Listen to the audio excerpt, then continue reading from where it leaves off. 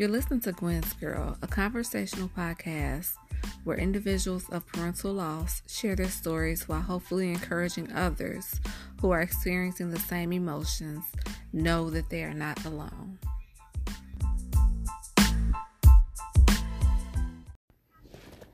So the first episode I created was just a little snippet so that everyone would know what we will be talking about on this podcast. So today I decided to go ahead and tell my story so that it may encourage others to know that they can move on and cope with the loss of a parent. So my mom died in 1989. I was about 10 years old, and it was 2 weeks before my 11th birthday. Growing up, my sister and I, we had the most fabulous, wonderful upbringing. My mom made sure to treat us as girly girls to the point that we dressed as if we were twins. I think that was like an 80s thing because a lot of parents were doing that. As the years went on, we did realize that something was different about our mom compared to other mothers that we would see.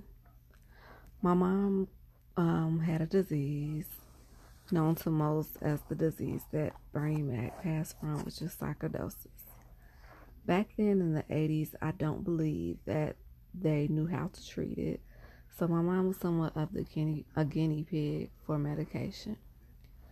Most of her medication was, it had steroids in it.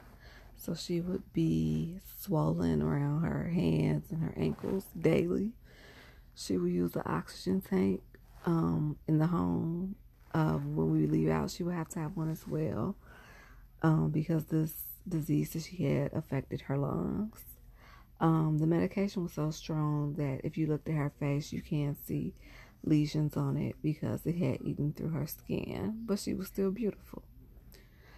So as we grew up, we really didn't think death was knocking at her door because she did everything the mom would do: cook, travel, field trips, provide for her husband, work when she could because she was so sick that she couldn't work. But as life went on, we could tell that it wasn't gonna be what we expected. So in 89, the summer of 89 actually, my mom was over at her sister's home and her lungs collapsed. So she was in the hospital for a few weeks. The first week she was alert, talking, conversations, I love you were said. By the second week, she had a trach in her throat, and she really didn't want me and my sister to see her like that, so she would wait for them to take us out. By the following week, she was on life support, and that's when life really hit us. So around that time, my family decided to have a family meeting to discuss more of that they were there for us during this time. But being a 10-year-old and my sister 13, I don't believe that we really understood what was going on more than just went along with what they were giving us.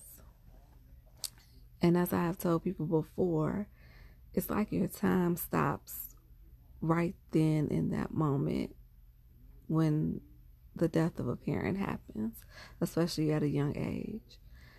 I can remember bits and bits from my childhood, but I can remember the funeral, the casket, her body, the repast, the burial, the dreams, the tears, the pain, the hurt, the loneliness. I remember all of that. So within a year after my mom passed, my aunts were there for us. My grandmothers were there for us. We stayed with my dad's mom. And then my dad got married to my stepmom within a year after that. So being a blended family was something new as well. So it was an adjustment for everyone. Um, Starting the next school year, going back to the school that we came from in the city was kind of difficult because here you are going back to school where last year you had a mom and this year you didn't. So having to explain to like classmates that your mom passed, teacher already knowing that your mom passed, so she's giving condolences, and you're all of 11 trying to decipher through these emotions that you don't even know where they're coming from. So because it was difficult for my dad to get us back and forth to the city, and we lived in the suburbs at that time, I transferred to a suburban school. It was a little bit easier because I really didn't know anyone, so nobody could ask the question like, who's your mom, where's your mom, or any of that. But I still had that emptiness inside of me. Fast forward to graduating 8th grade, I do remember thinking to myself, how would my mom, or what type of role she would have played in that day? Even though we had a family to go home to every day, it still was that question playing in my head. What would my mom do? So fast forward to 16. So by that time, 8th grade graduation was missed, freshman year was missed, and now I'm a junior and still confused in the inside, but playing it well on the outside. So in my opinion, when a mother passes, especially at a young age, even though you might have all of this outside influence, trying to guide you through life or show you something different, it's still that void in the inside that no matter what you may hear that's right or wrong, you still want to hear that from your mom. It's still that loneliness. So fast forward to 19, I was already dating, quote unquote, my daughter's dad from 15 to 25 then. But at 19, I did get pregnant and I had my first child. I remember thinking like, this is a part of me that really wanted my mom there. This was the part that I think I realized what emotions were, but didn't know how to express it.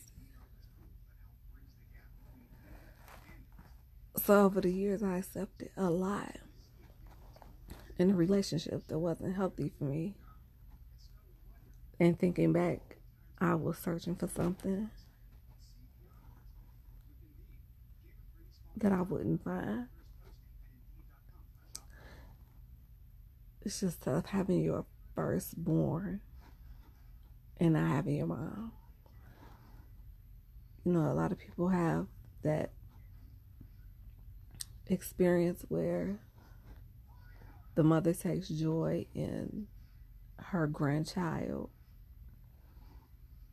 And that was the part that was hard too. Just being in a hospital with her dad and thinking what my mom was thinking, A, because I was so young, not married, having a child, and B, because I was still yearning for her to be there.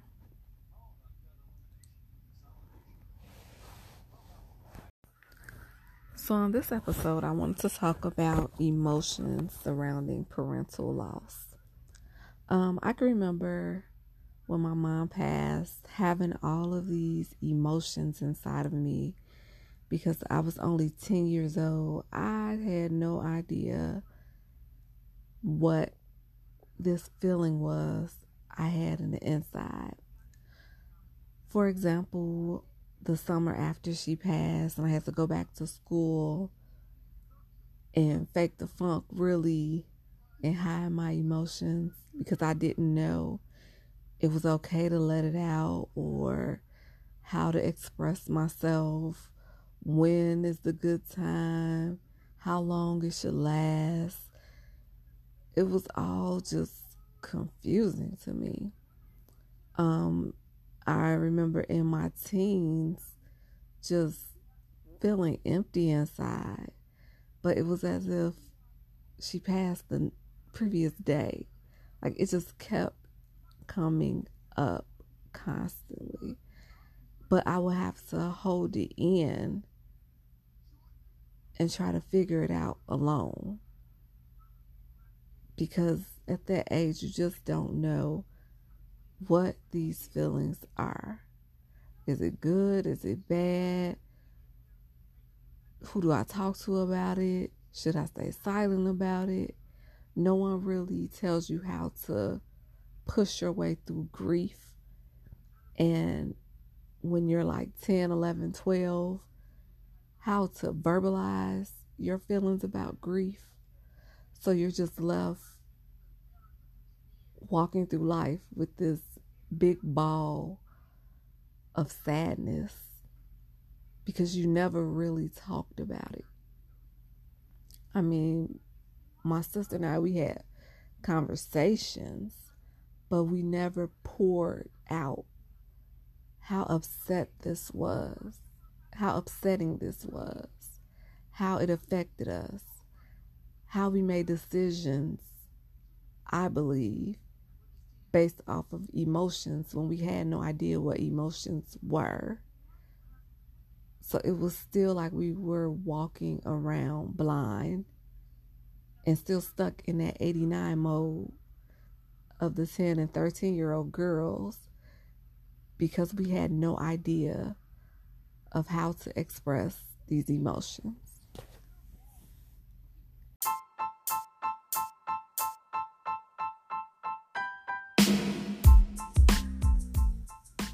Keep in mind, the loss is a part of life. Memories are created by being and doing something impactful. Allow those memories to carry you through your bad days and shine on your good days. And above all things, keep on living.